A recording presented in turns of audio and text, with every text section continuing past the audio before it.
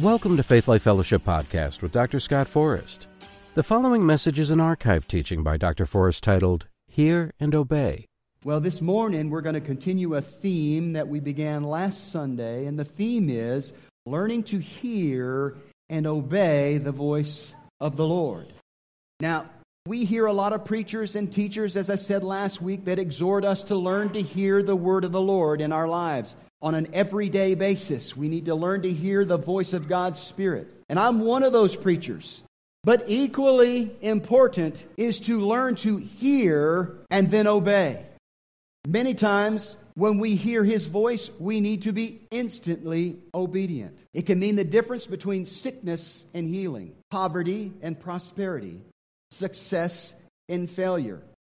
It can even mean the difference between life and death. To be instantly obedient to the voice of God's Spirit. It can save your life.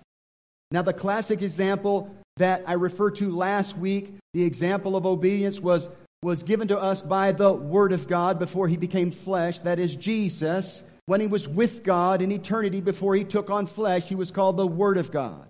Keep that in mind as we read from Hebrews chapter 10, verse 4 through 7. It says, "For it is not possible that the blood of bulls and of goats should take away sins. Wherefore, when He cometh into the world, He saith, Sacrifice and offering thou wouldest not, but a body hast thou prepared me. In burnt offerings and sacrifices for sin thou hast had no pleasure. Then said I, Lo, I come. In the volume of the book it is written of me, to do thy will, O God." Now, in this passage from Hebrews, it's important to realize that the writer was quoting Psalm 40. And when you read the whole thing in context, the point that the writer was making becomes crystal clear. Let's read from Psalm 40, verse 5 through 8. This fills in a few more details that are crucial to understanding the point that the writer of the Hebrews was making. "Many, O Lord my God, are thy wonderful works which thou hast done, and thy thoughts which are to usward. They cannot be reckoned up in order unto thee. If I would declare and speak of them, they are more than can be numbered." Now there's another place in Psalm 139 that says almost the exact same verbiage. And the writer of the Psalms says God is literally streaming His thoughts and His plans and His words toward us 24/7. For the sight and sound generation, God is live streaming to you 24/7. Amen? And I've used this example many times because it is so instructive on how we can learn to hear from God. I talk about the example of radio waves and television waves. This room, whether you realize it or not, is being bathed in electromagnetic radiation. And if you had the right kind of receiver, you could hear the words that were being spoken, and you could see the images. And I'm here to tell you this morning that God, if you're born again, Spirit-filled, God has put a receiver on the inside of you that is able to hear from Him. You can start in your quest to hear from God by believing that. A lot of people say to me, I never hear the word of the Lord. God never speaks to me. And I always say the same thing. God is always speaking to you. All you have to do is learn to listen. Tune into the right frequency, find the right wavelength, and you'll start catching more of these thoughts and plans. I remember when I first read this in the way that I caught the import of the verse. Now, I had read it hundreds of times before, but the first time I read it and I realized the gravity of what was being said, I said to the Lord, just like this, I said out loud, I said, Lord, if this is true, if you're streaming thoughts and plans and purposes toward me 24/7, I have to admit, I'm missing a lot. Teach me, Lord, to catch all of these thoughts, as many as possible, so that I can walk the path that you laid out for me, so I can run the race that you set before me, so I can finish my course with joy, like the Apostle Paul said. So it's one thing to learn to hear the voice of God. It's quite another to hear and obey. So let's continue. Sacrifice and offering thou didst not desire, mine ears hast thou opened. So right after the passage or the scripture that I just read that talks about God streaming thoughts and plans and purposes toward us 24/7, the very first thing that this person being addressed here in the Psalms, the very first thing he says is, sacrifice and offering thou didst not desire, mine ears hast thou opened. In other words, I realize you're not interested in what I can give you and what I can do for you as much as you're interested in me hearing and obeying your voice. After I heard your voice, after my ears were open, then said I, Lo, I come, in the volume of the book it is written of me, I delight to do thy will, O my God, yea, thy law is within my heart. Now this person being addressed prophetically here in the book of Psalms and in the book of Hebrews is the Word of God, who existed with God throughout eternity. And when the fullness of time came, he heard from the Spirit, it's time for you to go to earth and become a man. Live a life of complete humility and obedience, and then sacrifice your life for the sin of all mankind to be the Savior of the world. And when it was time for that part of the plan to be activated, the Scripture tells us that the Word of God heard and was obedient and came to the earth and became one of us and lived the life of a man. Amen? Hallelujah. Philippians chapter 2 verse 8 says, And being found in fashion as a man, he humbled himself and became obedient unto death, even the death of the cross. So here Paul tells us that Jesus Christ of Nazareth lived a life of humble obedience. And when the time was right, he was obedient to the point of death in order that he might fulfill the divine call of God on his life. Amen? Is there anybody in here who does not want to fulfill the divine call of God on your life? I don't meet many people like that. If you're a serious believer, everybody's on the same page. I want to do what God called me to do. I want to be the man that God called me to be, and I want to do the thing that He called me to do. If you're a serious believer, that is common to all of us. Amen? And the prime example is Jesus Christ our Lord. I think He set the bar pretty high, but we would do well to follow His example, to live a life of obedience. His entire life was obedient to the Lord. 33 and a half years he lived obedient to the Lord, to the point that the last instructions he received from the Lord when he was on planet Earth was, now's the time to give your life for the people of the world. And he was obedient to those instructions. Now, he did everything he could to fulfill that plan, and at the end of his life, when he was hanging on the cross, when he couldn't do anything more in his physical body, he placed his eternal future into the hands of God the Father Himself. He said, Father, into thy hand I commit my spirit. And he breathed out the breath of God, and his spirit left his body. It was all up to God after that. He did everything he could do in his human form, and then he gave up his life to the Lord and said, it's all up to you now, Lord. If I'm going to be raised, it's going to be by the power of God. And I trust that I will be. As I said, I think Jesus has set the bar pretty high, and we would do well to follow His example. We need to establish a lifestyle that consistently hears and obeys the voice of the Lord if we're going to fulfill the divine call of God on our life. Amen? So I want to shift gears a little bit, and I want to talk about hearing and obeying and some of the different ways that God speaks to us concerning direction in our lives. We're going to use examples from the Bible that when we break it down are going to become familiar to you, and you're going to realize that the Lord has been leading you sometimes when you weren't even aware of it. Amen? The first example comes from Genesis chapter 12, verse 1 through 3, and Hebrews 11:8. When Abraham was 75 years old, he was told by God to leave the only country that he knew and go in a certain direction. And the Bible says he left by faith, not really knowing where he would end up. Now, there's three things I believe we can learn from the example of Abraham. Most of us are familiar with the story. If you hadn't read the story, go to Genesis chapter 12 and read the entire thing. The number one thing I want you to see here is Abraham was 75 years old when God spoke this life-changing word into his life. So it's never too late to learn to hear the voice of God. It's never too late. Even if you think you missed it earlier in life, if you're older, you can still hear and obey, and you can still fulfill the plan of God for your life. Amen? Number two, many times God will ask us to head in a certain direction, even though we don't know how everything's going to work out. You know, I actually think this is the norm and not the exception. I believe God will give you a vision of what you can be if you follow His plan for your life. But to get from where you are now to where He sees you in Him, you have to follow His directions. You have to hear and obey. You have to take the steps that He tells you to take.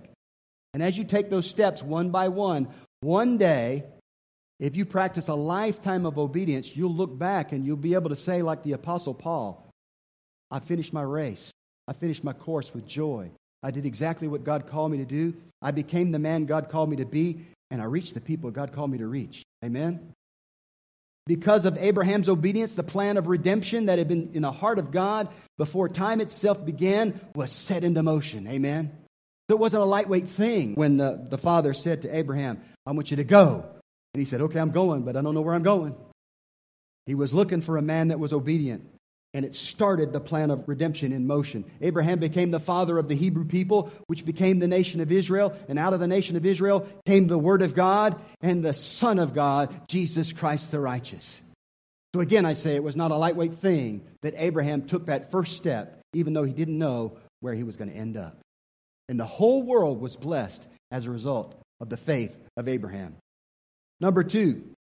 In Acts chapter 20, verse 22 to 24, and also 26, verse 19, near the end of his public ministry, the Apostle Paul was told by the Spirit of God to head to Jerusalem, knowing that, quote unquote, bonds and affliction waited for him there. How'd you like to have a call of God on your life like that? I want you to go into a certain city, and they're going to throw you into prison. Amen? Hallelujah. I want you to be ready for it, but they're going to throw you into prison.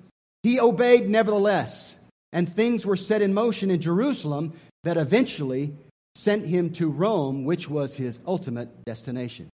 Amen? So there's 3 things we can learn from this example. Number 1, sometimes God will send you to a certain place knowing that you'll encounter trouble when you get there. Knowing that you will encounter resistance when you get there. Listen, hear the word of the Lord to every person in this room. Just because you encounter resistance doesn't mean you're not in the will of God. More often than not, it probably means you're right smack dab in the middle of what God called you to do. Learn to fight the good fight of faith. Listen, choosing a path where you think you don't have to fight is not the answer, because I promise you, no matter what path you go down, there will be fights that you have to fight. And the good fight of faith is a fight that you win in the name of Jesus. It doesn't mean that every day is going to be a fight. But it does mean that there will be seasons in your life where God will tell you to go a certain way, and you will encounter resistance, and you're going to have to fight your way through it in Jesus' name. Amen? Number 2, sometimes God will send you to one place to set things in motion so He can take you to your ultimate destination. Paul went to Jerusalem, was thrown in jail, eventually appealed unto Caesar, and because of that, he ended up in Rome, which is what God wanted him to do all along. So sometimes God will send you one place so He can get you to another place. Amen? And lastly, number 3, sometimes troubled times can be very productive time. Paul ended up in a Roman prison for at least 2 years. And while he was in prison, he wrote 4 of his 13 epistles. He wrote the book of Ephesians, Colossians, Philippians, and the letter to Philemon. 1/4 of all the New Testament epistles that he wrote were done and accomplished while he was in prison. So sometimes times of trouble can be very productive. If you'll stand and fight, the word of the Lord will go forth anyway. Amen? Number 3, Genesis chapter 22, Abraham again. There's so much we can learn from the life of Abraham, but I can only touch on a few things. This one really blesses me. Genesis chapter 22, verse 1 through 19, Abraham was told to offer Isaac as a sacrifice, even though he was the seed through whom the promise of God was to come. Amen? Even though he was the key, he was the son of promise. Through him, God said, I'm going to make your descendants more than the stars in the night sky, more than the sand on the seashore, more than the dust you kick up when you walk in the desert. I'm going to make your descendants like that, and they're all going to come through Isaac. And then God said, I want you to take Isaac and I want you to kill him. I want you to drive a knife into his heart and offer him as a sacrifice unto me. Just think about that. If somebody asked you to give the life of your only begotten son, think about how you would feel. Listen, these Bible heroes of the faith, they were human beings. You got to know he was churning on the inside. Lord, you mean Isaac? My only son? You want me to take him and offer him as a sacrifice? And even though he didn't understand it all, he chose to obey. Over there in Hebrews chapter 11, verse 17, he saw in a figure that even if he went through with it, he believed God would raise him from the dead because he was the son of promise. So he worked through it mentally and he decided, you know what? I'm going to go down this road as far as I need to. And even if I go through with it, I believe God's going to raise my son from the dead because he's the son of promise.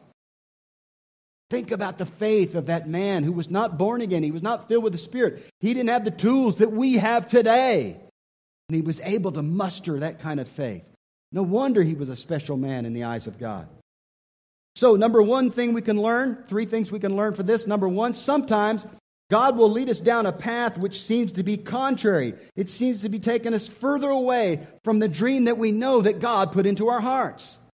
That's when we need to be obedient and trust Him like never before. Just be obedient. Lord, I don't know how this is going to work out. This seems like it's going to kill my dream. But I'm going to do what you told me to do. I'm going to be obedient. It's time to trust and obey.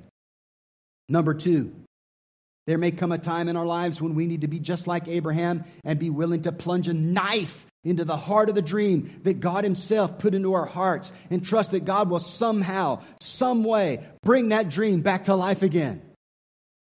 You know, sometimes, and I can speak from experience, God can give you a dream and it was sent from Him. But it can become an obsession in your life. So much so that you screen out all the other things that He's trying to speak into your life because He gave you a dream. Bless God, everything you do is going to be dedicated to fulfilling that dream. And if you obsess over it, your dream, the one that God gave you, can actually become an obstacle between you and God. And God may say, I want you to kill this dream for now because I got other things I need you to do. This dream is for another time. We're going to let it die right now. We're going to do some other things. And when the time is right, we're going to bring that dream back to life. Praise God. Hallelujah. Number three, because Abraham passed this test of obedience and was willing to sacrifice his son, God entered into covenant with him and his seed, and in turn, he was willing to sacrifice his only begotten son. Amen. The last example I want to share with you is number 4. Philip was told by the angel of the Lord to leave Jerusalem and head down the desert road to Gaza. This is an awesome story. We talked about it last week, but I just can't get off of this. This time I want to read the scriptures since they are so instructive concerning this topic of obedience and spiritual guidance in our lives. Acts chapter 8, verse 26 through 40. We're not going to read all of the verses, but we'll read selected passages. Starting at verse 26. And the angel of the Lord spake unto Philip, saying, Arise and go toward the south unto the way that goeth down from Jerusalem unto Gaza, which is desert. And he arose and went, and behold, a man of Ethiopia, and eunuch of great authority under Candace, queen of the Ethiopians, who had the charge of all her treasure, and had come to Jerusalem for to worship, was returning, and sitting in his chariot, read Isaiah the prophet. Then the Spirit said unto Philip, Go near and join thyself to this chariot. Now skip on down to verse 39. You know the story. He got this Ethiopian eunuch saved. He accepted Christ. He believed that Jesus was the Son of God. And he baptized him. And then we pick it up here at verse 39. And when they were come up out of the water, the Spirit of the Lord caught away Philip. Harpazo is the Greek word. It means he was snatched away by the Spirit. That the eunuch saw him no more, and he went on his way rejoicing. I guess so. That's a pretty supernatural event. A guy comes out of nowhere, joins himself to your chariot. You're asking the Lord, I don't understand this book of Isaiah. I don't really understand this passage. And a man appears who jumps on your chariot, and he tells you exactly the answer you need to hear. And tells you about Jesus. And gets you born again. Gets you baptized. And then as you come up out of the water, he disappears. Hallelujah. I'd go my way rejoicing too. That's a totally supernatural chain of events. It changed his entire life. Amen. But Philip was found at Azotus after he was snatched away by the Holy Spirit. All of a sudden he's found at Azotus. And passing through, he preached in all the cities till he came to Caesarea. Now, if you look at a map, Philip had just preached to the regions of Samaria. The entire region came to the Lord because he got promoted from deacon to evangelist, and now he's operating in signs, wonders, and miracles, casting out devils, so much so that all the regions of Samaria came to the Lord. They got saved, then they sent for Peter and John, who came down from Jerusalem and got them filled with the Holy Ghost. So on the heels of that, an angel comes to Philip and says, I want you to go down to Jerusalem, pick up the road to Gaza, because I got some things for you to do. Glory to God. He's told to head down the road to Gaza, but he doesn't really know why. He just said, okay, step number one. Sometimes the Lord will give us one step in the plan of God for our lives, and we won't receive the next step until we execute the first one. So he gets on the road to Gaza, and he's on his way down the road to Gaza. And all of a sudden, he comes upon this chariot and the Ethiopian. Now, we don't know how far down the road he was when this happened. It could have been a couple of miles out of Jerusalem. It could have been right before they got into Gaza. We don't know for sure. But somewhere on that road, he encountered this Ethiopian eunuch in the chariot, and it changed his life. And if you study your history, that Ethiopian went back to Candace the queen and took the gospel to the nation of Ethiopia, and they became a Christian nation, and they were a Christian nation right up into the 1930s when they were invaded by the Italians. They were surrounded by Muslim nations, and Ethiopia for centuries was a Christian nation because of this one incident. Woo, glory. Hallelujah. Praise the Lord.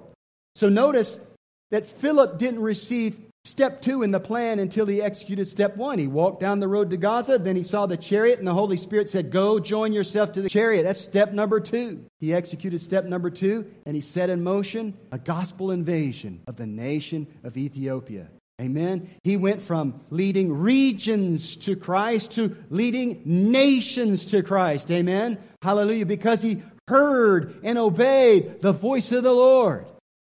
And then number 3, he comes up out of the water, and I'm sure he wasn't expecting to be teleported to Azotus. Now, I did a little math, I got to use my PhD for something, I did a little bit of math, and I found out that Azotus, if he had already made it to Gaza, is 20 miles north up the coast of Israel. But Jerusalem to Gaza is 52 miles. So I did a little trigonometry and figured out, depending on where that happened, it could have been anywhere from 40 miles to 20 miles, that distance that he was teleported. Not that it makes a difference, but, I'm just a math guy. Either way, 20 miles or 40 miles, he was instantaneously teleported by the Spirit of God. He was one place 1 second. He was another place another second. Okay? And I did the math. A 20-mile journey from Gaza. Let's just assume that this happened in Gaza. 20 miles north. At the average walking speed of a human being, that's 3.5 miles an hour. It was a 6-hour journey without stops. If you believe like I do that it was at least 1 second, he was there in the water and then he was at Azotus. You do the math. He got to Azotus 21,600 times faster than he would have done in his own strength, in his own power. And I didn't do the math for if he was 40 miles away. I guess it would be twice that. Somebody do the math on that. 43,200 times faster than he would have done in his own strength and his own power. Sometimes when you're following the voice of God, you can get to the point where you'll just be routinely following step 1, step 2, and all of a sudden there'll be a divine acceleration in your life. And God will take you further and faster than you could have ever gone on your own. And all of a sudden you'll be promoted and great things will start happening. And the Lord will say, it was because you were obedient to take those steps that I gave you before. Now I can trust you with something bigger, and I'm going to accelerate you to your divine destiny. Woo, glory. I felt the anointing on that. Amen. So let's conclude by saying this. Learning to hear and obey the voice of the Lord can help you with your finances, your giving, your job, your business, your profession, your health, your relationships, and a host of other things in your everyday life. It can even save your life. Those moments of obedience in our lives won't always be epic. They won't always be nation-changing and world-changing. But they will always be significant. It always pays to hear and obey. Amen? As you learn to consistently hear and obey the voice of the Lord over a lifetime, each of those moments of obedience will stack up in such a way that you'll be guided closer and closer to the fulfillment of the divine call of God on your life. Amen? Amen. We hope you enjoyed today's message titled, Hear and Obey. If you would like to learn more about Faith Life Fellowship and access more of Dr. Forrest's teachings, you can visit our website at gofaithlife.com. Also, visit and like our Facebook page at Faith Life Wilmington. We believe in God the Father. We believe in Jesus Christ. We believe in the Holy Spirit. And He's given us new life. We believe in the crucifixion. We believe that He conquered death. We believe in the resurrection. And He's coming back again.